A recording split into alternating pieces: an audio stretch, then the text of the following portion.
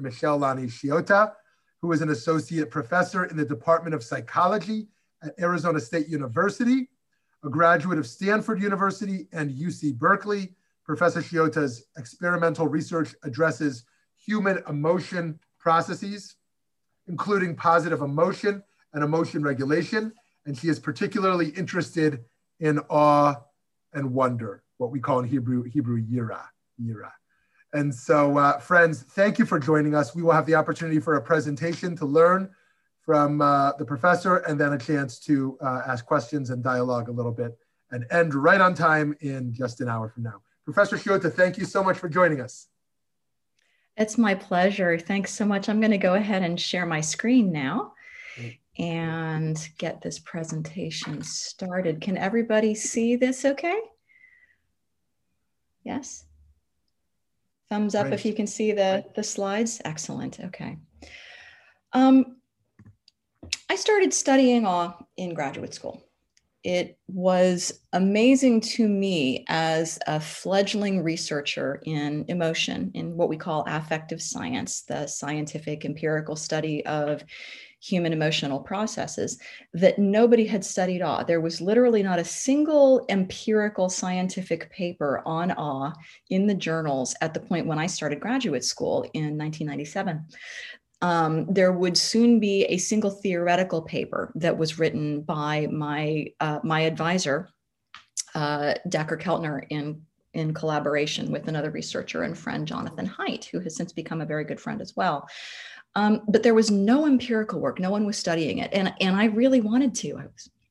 That makes no sense to me. We study fear and sadness and pride and all of these other emotion states and joy. Why is nobody studying awe? It's so important. And for me, it was central to my spiritual life, and also to my sense of psychological well-being. And it was so fundamental that I couldn't understand why, in the 3 decades that had elapsed since emotion had become an acceptable thing to study in empirical psychology, no one had really taken it on. And what I was told by Dacher was, it's flaky. It is, or at least it is perceived as being a flaky topic of study. But he was interested in it as well, and supported some initial work. And in collaboration, the two of us and an honor student who did a project that became part of the package, we actually published the first empirical paper on awe in 2006.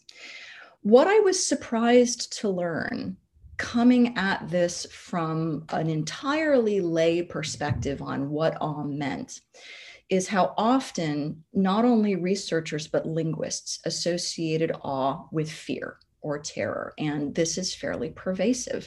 In Old English, the word awe, the current modern English word of awe, derives from the Old English term ega, which actually means terror or dread. And it's closely related to the concept of the sublime in English language, which since Edmund Burke, and the philosopher Edmund Burke was talking about the sublime in the 18th century, became conceptualized as a stimulus, right? That which elicits awe and or terror, right? Both of those things. In the Arabic language, there are actually 12 words for fear, but 2 of them also incorporate this concept of awe for greatness. And one of them is wajal, which is to tremble and shiver. It's that which penetrates deep in your heart. And then khashia, which is when you know the greatness of the thing that you are seeing and you have reverence for it. And those are somewhat distinct from the various other different meanings of fear out there. Within psychology too, early psychological theorists, particularly Robert Plutchik, defined awe as a combination of surprise and fear.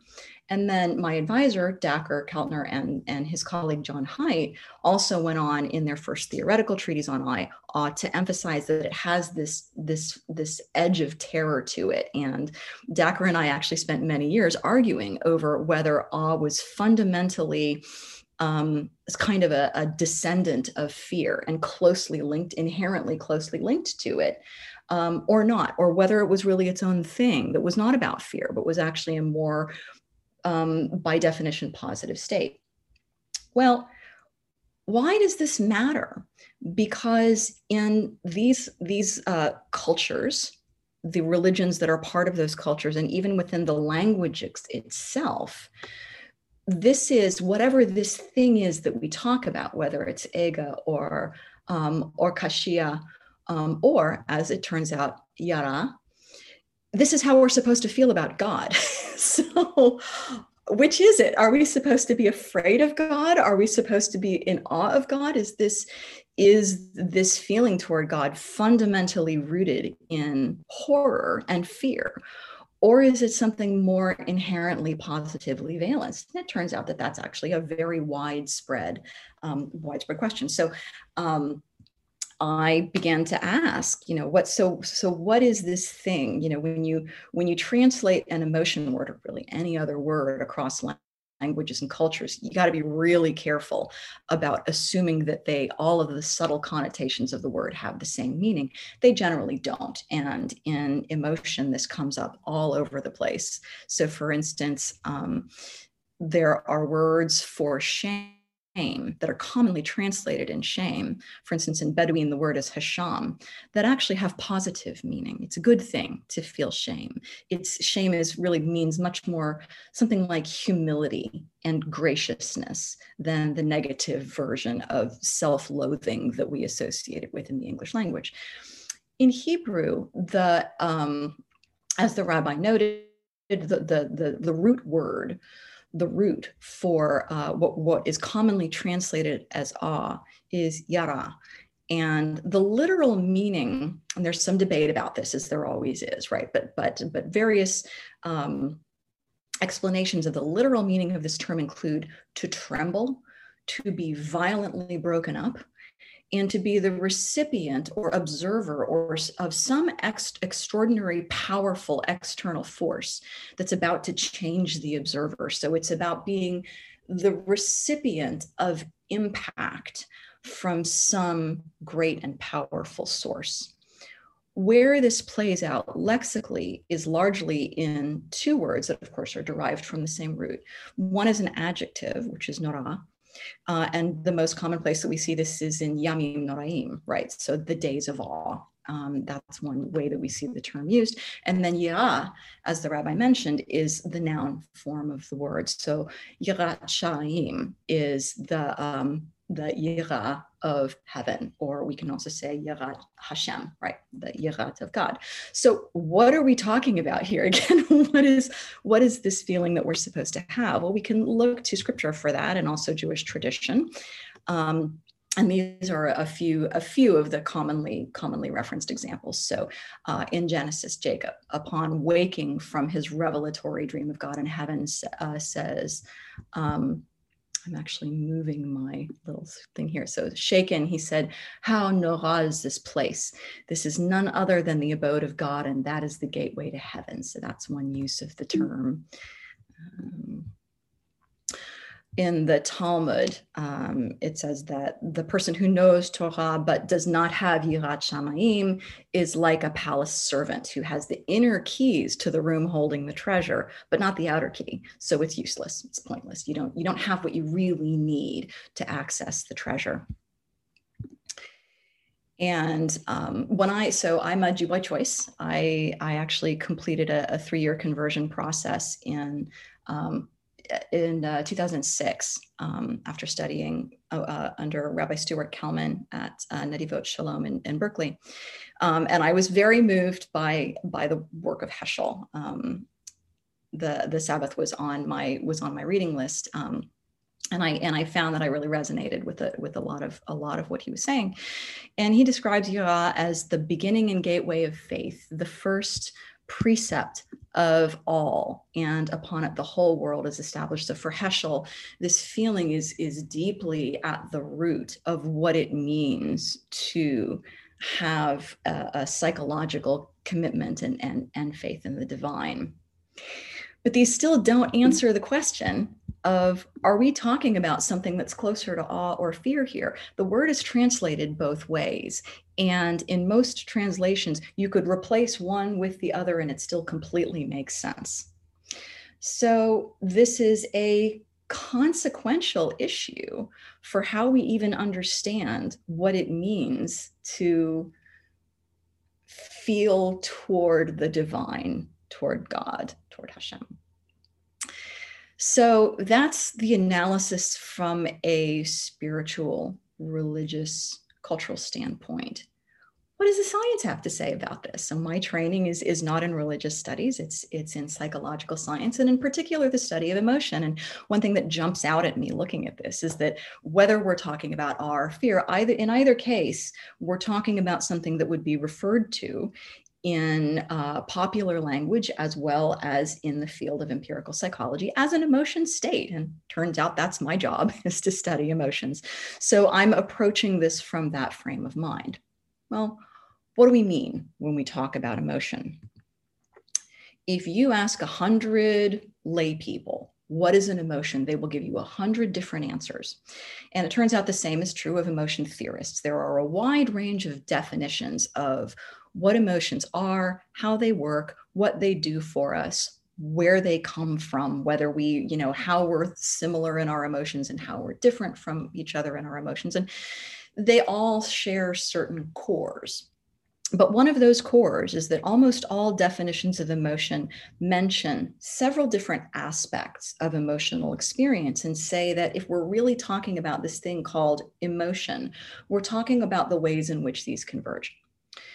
These include feelings. When we say we're feeling an emotion, there's usually some intense inner experience that we're trying to describe to other people, that other people can relate to. It's usually valenced. It's either a good feeling or a bad feeling. We never really talk about a neutral emotion. It either feels really good or it feels really bad.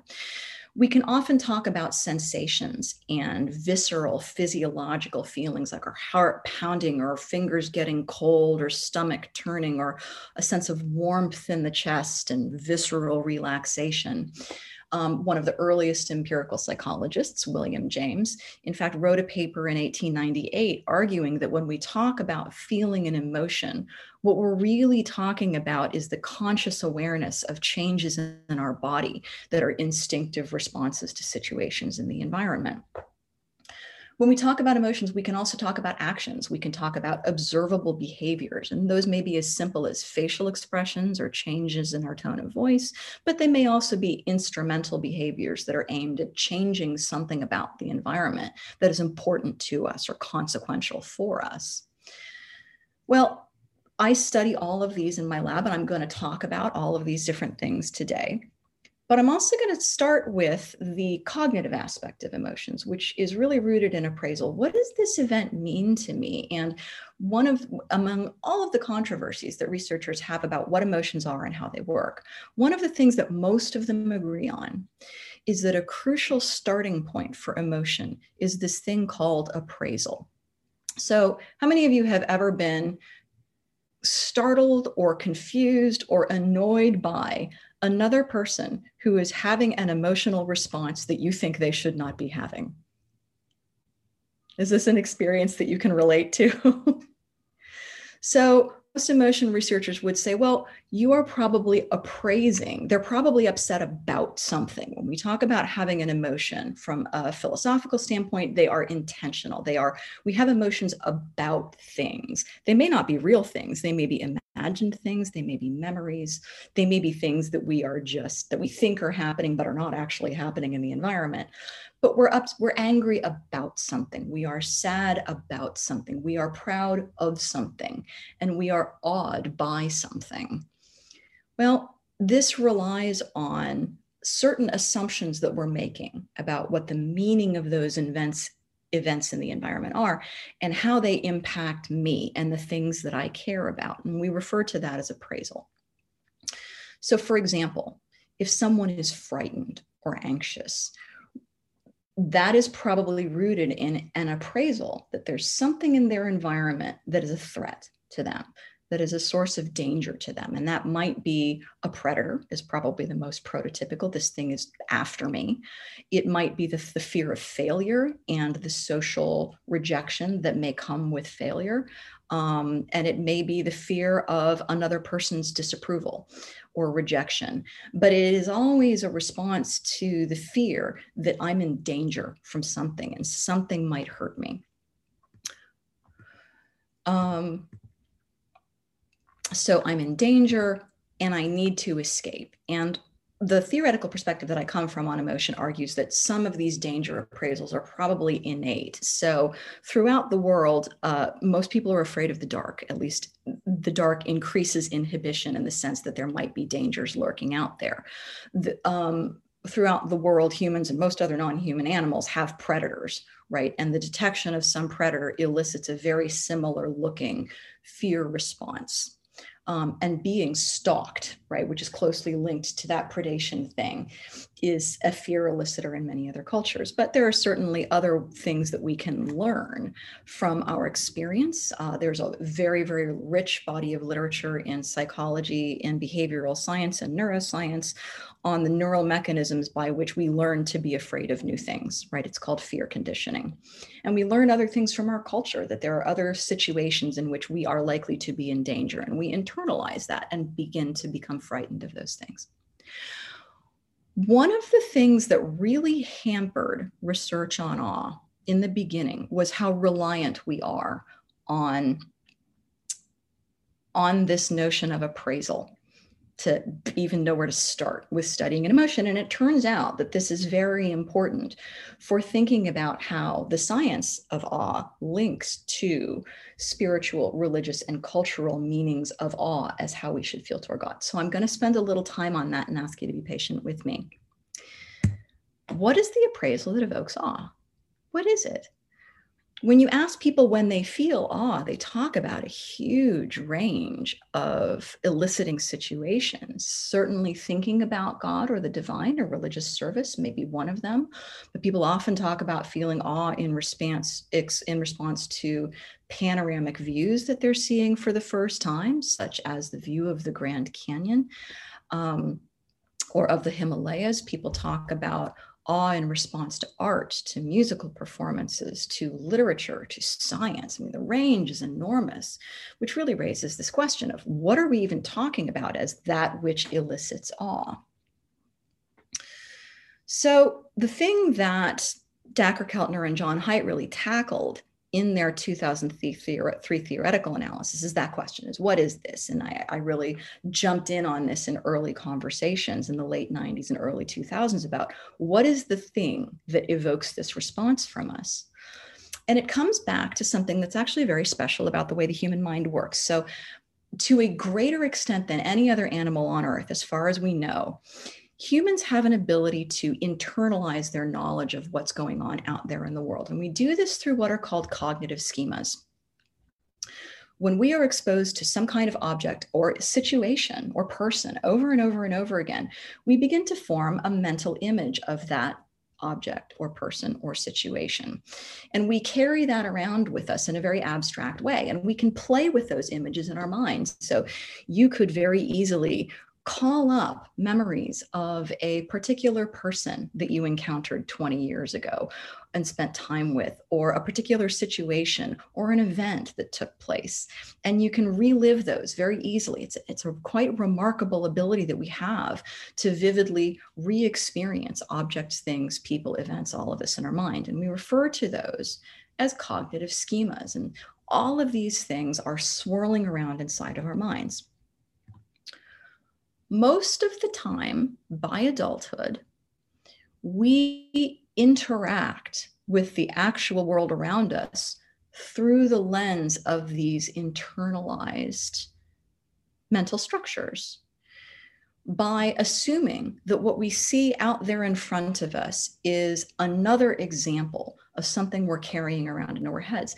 We have to do this to survive. If we dealt with every new person, every new situation, every new object without carrying forward our prior knowledge from previous similar objects and people and situations, we would be starting over. We would never learn anything. And so rather than doing that, we make assumptions that the doctor we're meeting for the first time is going to be similar to the doctors we've met before, that the child that we have interacted with, that the Jew that we are interacting with, that the Asian person we're interacting with is going to be similar to other Jews and Asian people that we've interacted with previously, that the chair that we're looking at is going to behave similarly to other chairs, and therefore it's okay to sit on it, right? And so we're just doing this all the time. And there's hundreds and hundreds of studies documenting when we do this more, when we do it less, why we do it and what happens when we don't, and when different kinds of schemas get activated. And I'm actually going to talk about this a little bit more later in the talk. So as an example, when I visited the Grand Canyon for the first time, I wasn't very eager to do it. It was on a cross-country drive. It was 4 hours minimum out of our way, driving along 40, as you know. And I had seen pictures of it before. And my thought was, it's way out of our way. It's going to add an extra day to the trip. It's a hole in the ground. I've seen pictures of the hole in the ground. What is the big deal? When we do that, that is referred to as assimilation. It's when we assume that the thing in front of us is another example of that which is familiar and expected and that we know perfectly well. The contrast to this is when we are faced with something that is extraordinary, that violates our expectations, that we cannot readily account for with our stored knowledge, our experiential stored knowledge, that there's something about this thing that is so much vaster, greater, grander, that we were not easily able to comprehend all of what it means. So the reality of I was talked into going to the Grand Canyon, and the reality of seeing it for the first time was I just froze and my mind just stopped. And my senses and my awareness were dominated by this hole in the ground that was so much bigger and so much more complicated than I had had any idea of or could previously have comprehended. When that happens, Jean Piaget, the developmental cognitive psychologist, said we are experiencing accommodation. This is when we stop for a moment, relying on what we already know to understand the world. We put those processes aside, and instead we start absorbing information. We start pulling as much of it in as we can. It's a very different way of engaging with the world around us. And it turns out that the situations in which we talk about feeling awe are those that require us to do this. It is when we are faced with, in particular, a panoramic, large-scale, vast expanse, geographic expanse that we're seeing all at the same time in an unusual way. It is when we are faced with other kinds of natural phenomena that we have never encountered before. It is when we encounter artistic phenomena that are not only beautiful and complex in their own right, but also speak to what humans are capable of, what we can do that trigger thoughts and ideas about what is greater than ourselves, about human nature and what unites us and brings us together as a species.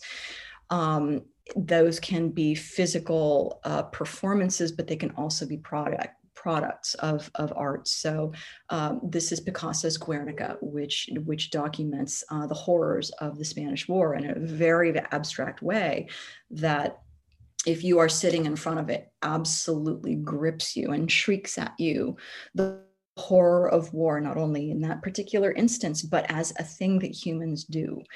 And brings home the magnitude of it. Sometimes it is as simple as a speech by an individual that, in this case, is crafted to play on the circuitry that picks up complex patterns and grabs onto them and tries to track them down to link things to other things, but the content of which is actually talking about that which is great and extraordinary and important as human beings. And in this case, and I have Martin Luther King's I Have a Dream speech, what we owe each other as humans and as a species, and what we are capable of being that we have not yet imagined. So when I think about what evokes awe from the perspective of appraisal theorists, I think part of what we're dealing with this tension between awe and fear and all of the words that we've talked about is a certain overlap in the appraisals. If fear is fundamentally an appraisal that I'm in danger, and awe is fundamentally an appraisal that what I'm faced with is vast and novel and extraordinary and much greater than me, they are unified by the appraisals of uncertainty. I'm not sure what's happening. I don't quite understand it, and I'm not sure what's going to happen next. By powerlessness, whatever this thing is, it is potentially much bigger than me, and I don't have a lot of control over it.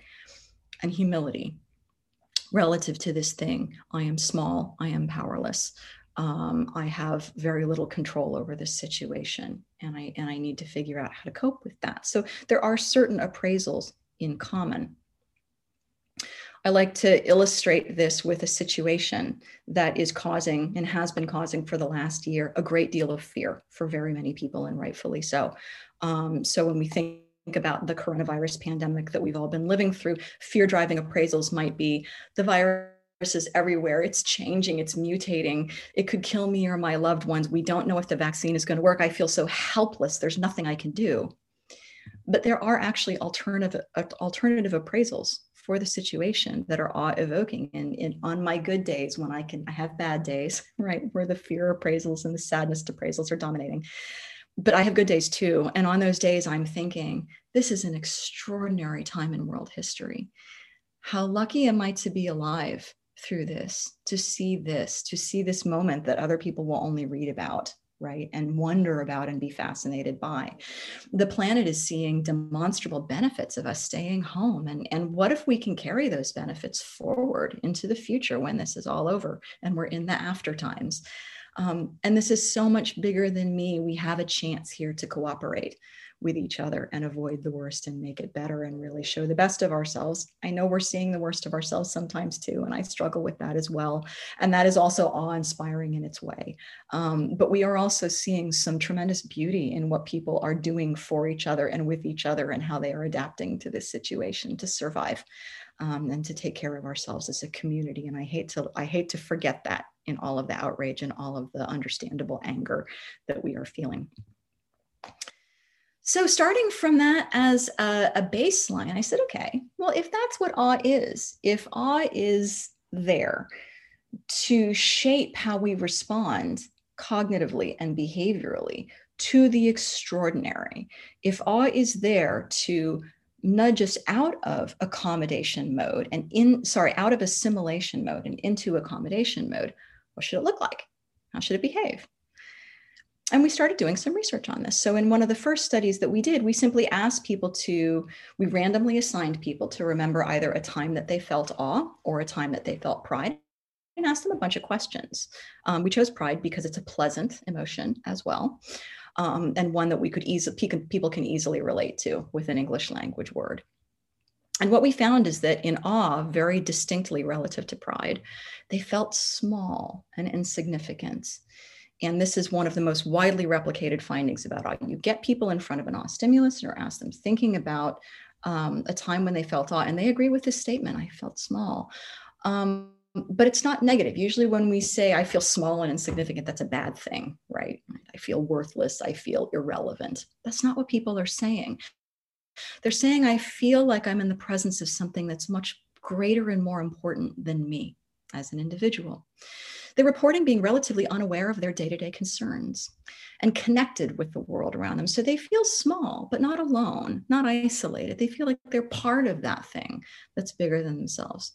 They don't want the experience to end, even more so than pride. I mean, pride's really pleasant too, but there's something about awe that makes us actively want to memorize this and internalize it and take it away with us.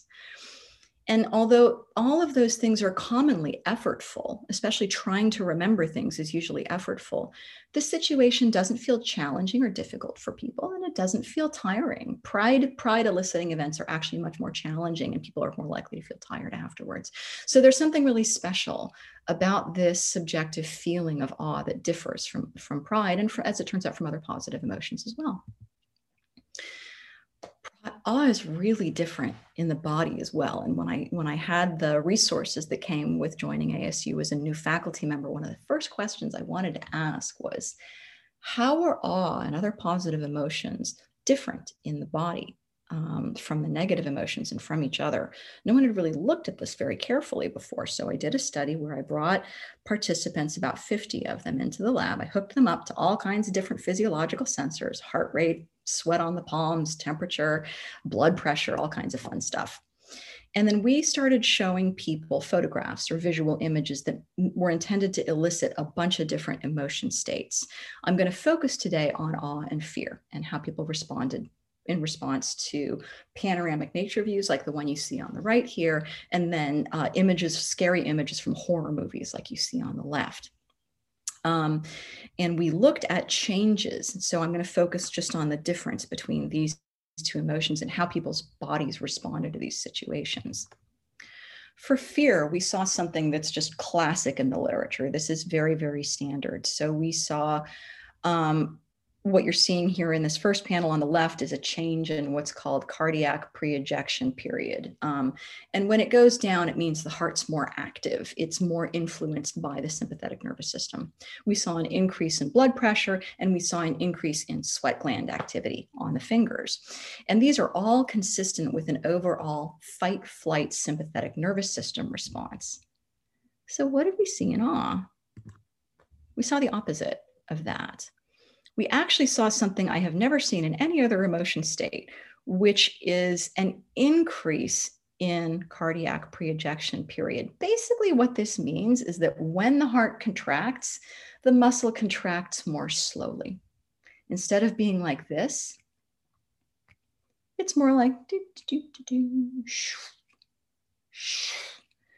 That's what we're seeing it on. What that indicates is actually a withdrawal of fight-flight influence on the heart. We saw, if anything, a reduction in blood pressure rather than an increase, and much less sweat gland activity. You can't go below 0 in sweat gland activity. That's not a thing. But it was certainly no different from people looking at completely neutral images of household objects like phone books. So what we're seeing in awe is, rather than being arousing and activating, it's much more stillness supporting. It's much more soothed and calming from a physiological standpoint. So this is the last study that I'm going to present today before turning back to the implications of all of this for what we are talking about when we are talking about yira, right? Or awe of God in particular. And this really gets back. This is the study that we did that was the most direct test of this accommodation hypothesis, the hypothesis that when we are in an awe state, we let go of our preconceived assumptions about what's in front of us, and we suck in information, that we get out of assimilation mode, we get into accommodation mode instead. And this is a really fun study to do. So we took advantage of a research protocol that had been developed by Herbert Bless and his colleagues in the late 1990s, where participants simply came into the lab and sat down at a computer and listened to, in our case, we lengthened it, a 5-minute audio story about a couple going out to a romantic dinner. And this was a very, very detailed study. People were kind of bombarded with information about this situation. And there were 4 types of information that we were very strategic about. The first 2 types were information that we specifically included in the story. One of those was details that you would expect to see in a modern United States main culture script or schema for a romantic dinner. And a really good example is candles on the table. Right? Are there candles on the table? Actually, candles on the table was something that wasn't there, so I'm going to reserve that. But did they have a glass of wine, right? Did he bring her flowers? Did he pick her up at the door? We all have this sort of, I can say romantic dinner and poof, pops up Valentine's Day in the head, right? And everything that you're supposed to do on Valentine's Day and that's supposed to be there. So we had a number of those details explicitly mentioned in the story. We also had a number of details that have absolutely nothing to do with romantic dinners, like, was the waiter wearing glasses? Well, whether or not the waiter was wearing glasses doesn't have anything to do with whether it was a romantic dinner, but we mentioned, yes, the waiter was wearing glasses. There were also details that we explicitly excluded, and those included things that you would expect to see. And we did some really careful preliminary research to make sure that we were right about this. So yes, most people say if it's a romantic dinner, there should be a candle on the table. But we deliberately didn't say anything about there being a candle on the table. We didn't say that there wasn't a candle on the table, but we also didn't say that there was. And then we also had a number of details that we deliberately left out. And after people listened to this story, we had them do a little distractor task, so just so they weren't thinking about it. And then we asked them 40 questions. Was there a candle on the table? Was the waiter wearing glasses? Did he bring her flowers? Was she wearing a dress? And so we were really pinging on all of these details, some of which were script relevant and some of which were schema irrelevant. I'm going to focus on one of those categories right now, and that is the schema relevant false items. These are the details that should have been there for a romantic dinner, but weren't, right? Was there a candle on the table? If somebody says yes, what that tells us is that rather than relying on what we actually said in the story, they are allowing their mental image of romantic dinners to sneak in and populate their memory of what was going on. So we were interested in the number of those questions that people actually answered correctly. And what we found is that folks who had previously been exposed to an awe stimulus, everybody did this task after watching a movie, right? Some people did it after watching a movie called Powers of 10, where you start from the outer periphery of the universe and start zooming in, right, through a drop of water on a blade of grass in Millennium Park in Chicago, I think, and then down to the subatomic level. People report awe. Some people saw a really nice skating performance, the end of it, that focuses on not on the performance itself, but on the young skater finding out that she's received the gold medal, being incredibly happy. And you can't watch this without smiling, I promise. And then others watched a simple neutral video about building a brick wall. What we found is that participants who had seen the awe-inducing video did better on these items. They were less likely to impose their expectations about a romantic dinner on their memory for this particular story. We repeated this with several other specific positive emotions and found that this was really unique to awe, that only awe has this effect. And interestingly, we did a third study where we presented, this used photographs, right, to elicit awe. But one of the other conditions was awe fear. So these were photographs of terrible natural disasters that elicited both awe and that sense of horror that researchers have talked about. And what we found is that relative to cute puppies and kittens, again, both of these actually increased correct answers to these questions, whereas cuteness decreased them. And what we took away from this, our conclusion, is that awe is doing this very special thing.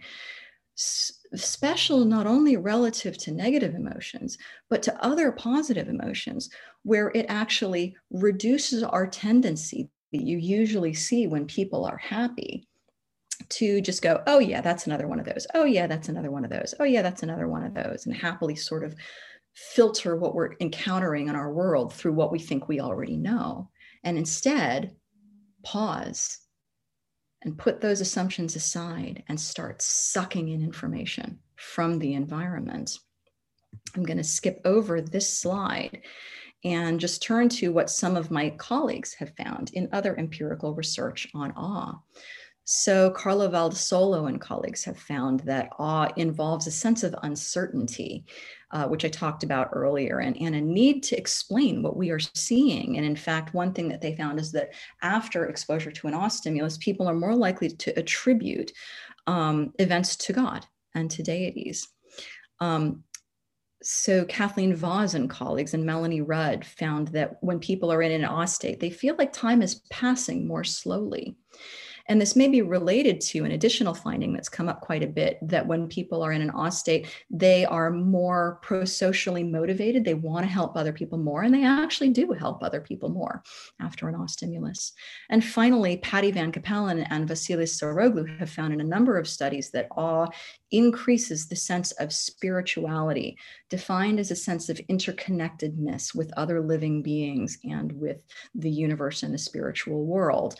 It doesn't necessarily increase religiosity in the sense of agreeing to the dogma of, or the rituals of a particular religion, but it does increase the sense that I'm part of something greater than me. So let's take all this back. Yira, is it best translated as awe or as fear? Which of these things are we talking about, and what is the relationship between awe and fear? Well, there's a reason, I think, why in the context of spiritual and religious life, when we are talking about ira toward God in this language or other languages, these things come together. And I think the best translation is reverence. Is in that context the best way to talk about what this experience and this sense. I will say that after starting that debate with my graduate advisor, Dacher, about whether awe inherently involves fear or not, he said yes, I said no. I won, yay. In research on nonverbal expressions of emotion, in research that I just showed you on physiological aspects of emotion, subjective experience, they are very, very different experiences. There's nothing inherent in awe that involves terror. And for most people, most of the time, it is a pleasant, soothing, rewarding, deeply valued experience. But I will end with what Abraham Joshua Heschel had to say about it when asked this very question. When we talk about yira for God, right?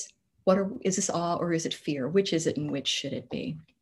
Well, Heschel voted strongly in favor of awe and said that the meaning of awe is to realize that life takes place under wide horizons that range beyond the span of an individual life or even the life of a nation, a generation, or an era.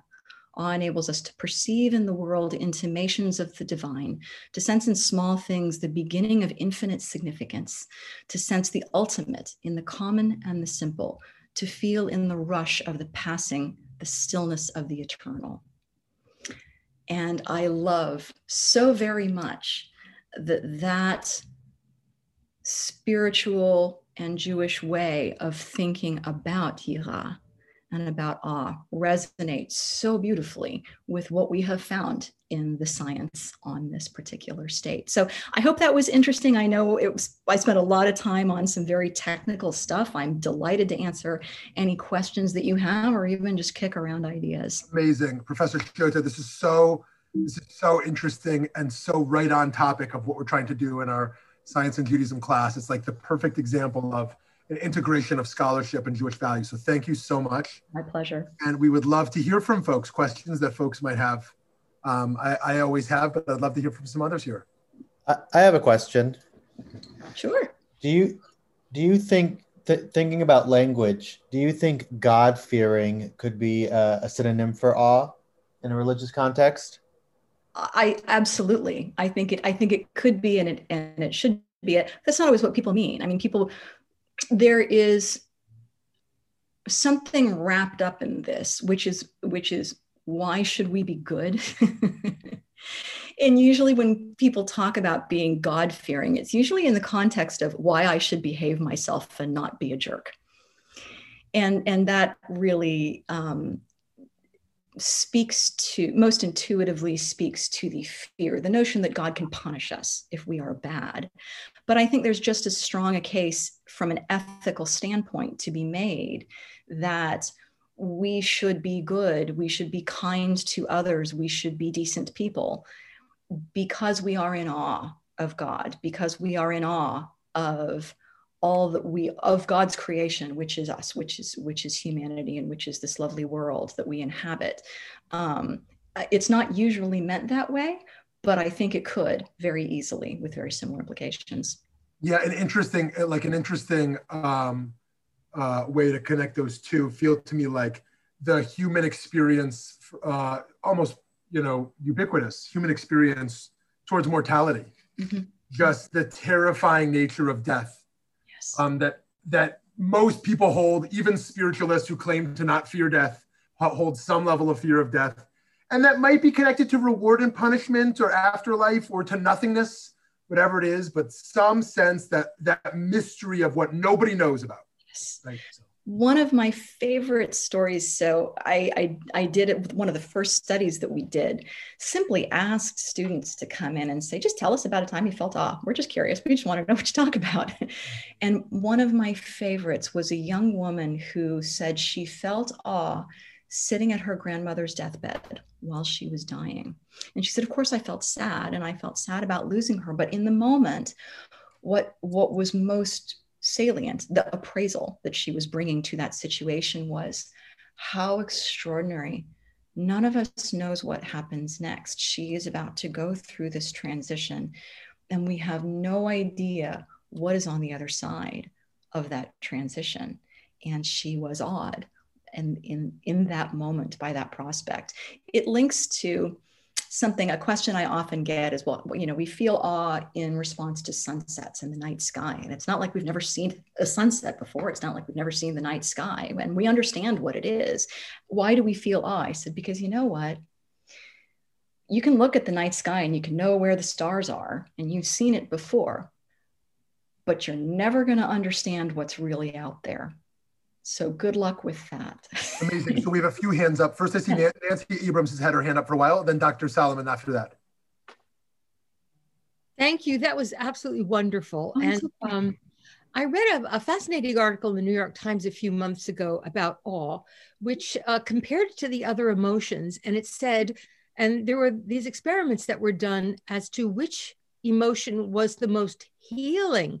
And by using the criterion of inflammation, there's apparently a marker for inflammation, they were able to tell that awe is actually the most physiologically healing of all the other emotions.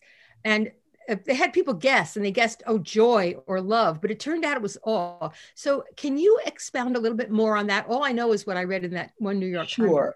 I'm a little cautious about that because they looked at one mechanism of immune system responding. I'm very familiar with the study that you're talking about. The folks who conducted our friends, we're all buddies basically in this field. It's one mechanism of immune responding. And there's not anywhere near enough research on this. We know that happiness is correlated with health, with physiological health. We really don't know anywhere enough about why. And my bet is that you would find that, say, love is actually very strongly associated with other mechanisms of health and healing, and that others maybe as well. So it's really a question of why. But I will say this, there are a bunch of us who are interested in this idea that when you're in an awe state, you have this opportunity to reshape your own mind. It's like your own mind and your own assumptions become malleable, a little more malleable than usual for a short period of time. What if we could use that in psychotherapy? What if we could use that to help treat PTSD? What if we could use it to help treat depression and anxiety? And body dysmorphic disorders that lead to behaviors such as anorexia and bulimia, right? What if we could help reshape in a healthier way the way that people see themselves in the world? That is a largely untested, but I think very promising hypothesis for us to chase down. Dr. Solomon? Oh, yes, thank you. I have a question. Relating back to Dr. Robert Plutchik. Mm-hmm. He was a professor of mine at Long Island University, great researcher on emotion, as you well know. And he developed the the theory of eight, I think it was eight primary emotions that were so basic to all human existence. And I think you mentioned that he believed that awe was a complex emotion made up of, I'm sorry, can you please repeat? Fear and surprise. Mm-hmm. Fear and surprise, thank you. Yeah, that makes sense. Mm-hmm. Thank you. Mm-hmm.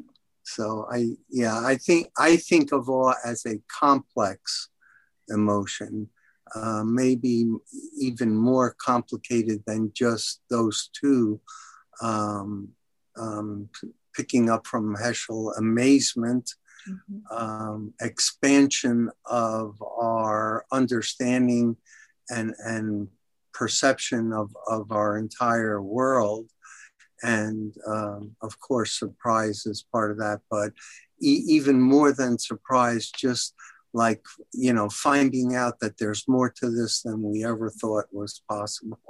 So I want to thank you for mentioning Plutchik, and thank you for your wonderful presentation. Very, very good. I thought, so pleased. Covering affect and emotion, and all the research on it is so important. Yeah, Dr. Plutchik's work was incredibly influential in the tradition for how we study emotion that I was trained in and how we even think about it.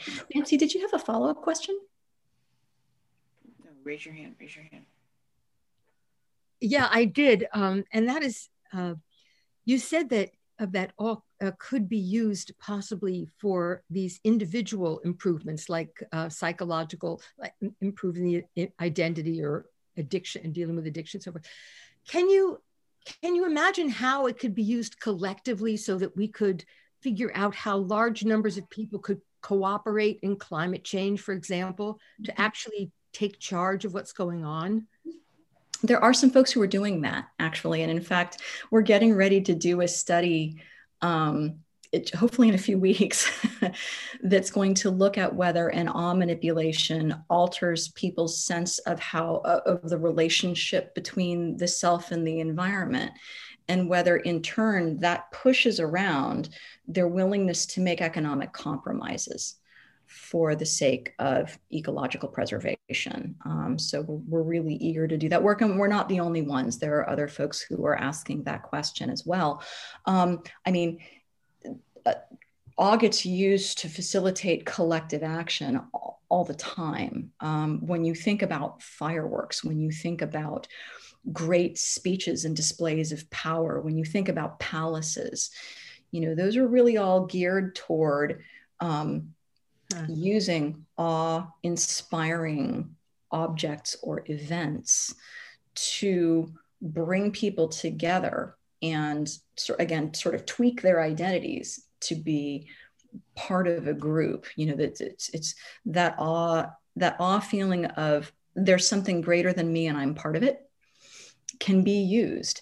It's not always used in positive ways. It can be used in pretty nefarious ways as well, right? It's used by cult leaders.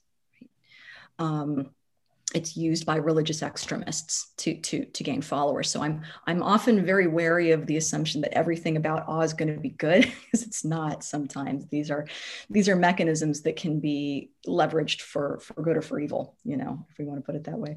But yes, that potential is absolutely there. We just need to figure out how to use it on a scale that goes beyond people and places that we don't see. It's easy to do for people in places that we do see, but that which is beyond our range of experience is much harder to connect to. Let's see, Marty Katz, had your hand up? Yeah. I've always been fascinated by Heschel's comment that mankind will perish not from lack of knowledge, but from lack of awe. And I've also wondered, what was he really talking about? What was the awe he was talking about? Mm-hmm. And it seemed to me, at least it came as an epiphany to me, maybe not to anybody else, that he was saying something about hubris. Mm-hmm. That hubris gets in the way of awe. Mm-hmm. That you really can't experience awe because the Grand Canyon is just a big hole in the ground. And I know that. Mm-hmm. So don't try to impress me with it. But I've always thought that's really what he was trying to say, that that's what gets in the way of appreciating something. Albert Einstein said something very similar. I'm sorry? Albert Einstein said something very similar. He wrote that awe and wonder are at the root of all true art and science. Without it, one might as well be dead. And I think that what they were both saying is that if you do not have awe, if you do not have the capacity to be amazed or to wonder, you think you know everything. You think that there is no longer anything great or extraordinary or remarkable to you. You have no desire to connect with it. And there is nothing left to learn. And how sad a state is that? Right? Sorry, I was on mute. And I would say, Professor, just before we go to Judy Shafford's question, that this also can be interesting as a relational tool, like for couples, in that one of the things that can kind of slow down or dampen one's connection in a relationship is a sense that I know you, we're known, it's boring, it's dry, but to cultivate a yira towards one another, a relational yira, a sense of wonder and curiosity, learning about each other, experimenting in the world with each other. So it seems to me there's a number of cool applications here. Judy Shafford, you were going to jump in? And then Dr. Sandler.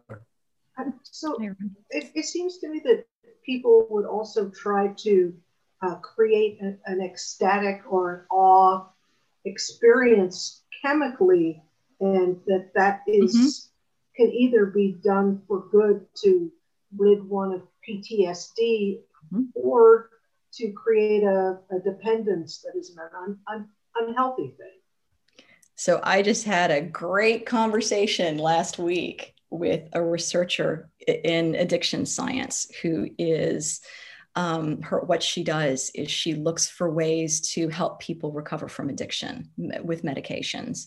And we were actually talking about this growing movement toward using psychedelics in treatment for PTSD, for addiction, for a number of other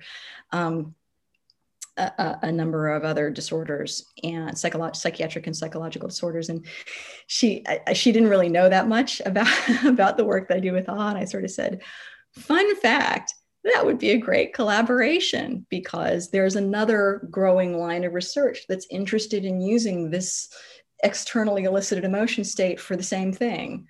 What if you put them together? Right?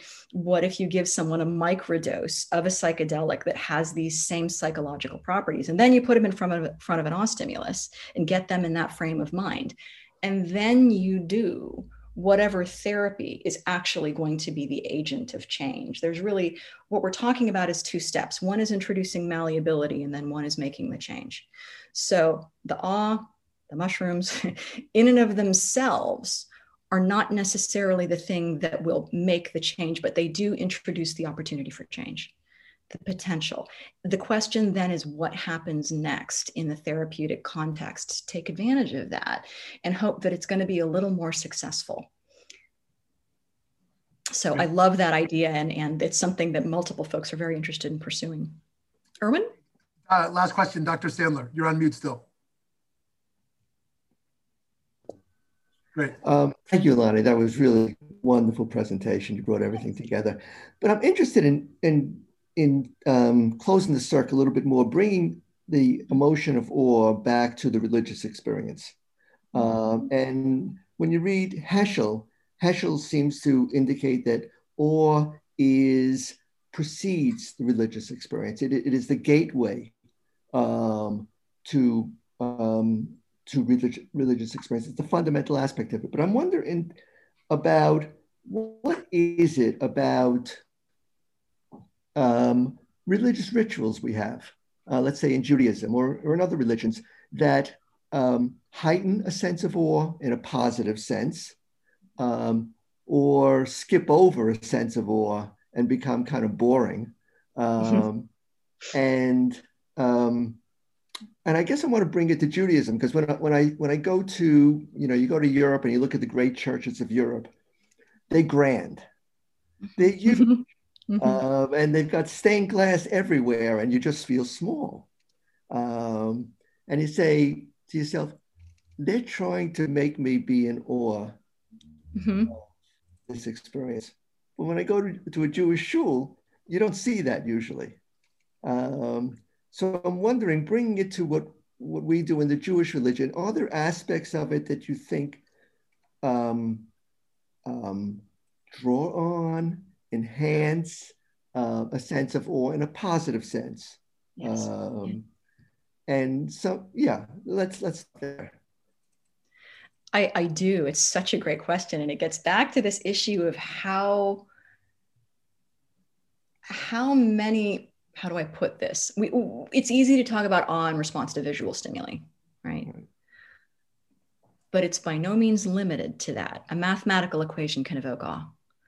Right. I think what's happening in services that is awe-inspiring is a little different. For instance, chanting. The fact that the Torah is something that is sung rather than spoken lends itself well to awe. Music is a great, I mean, I could do a whole separate talk on why music pings upon the information processing and sensory processing mechanisms that seem to be linked to awe.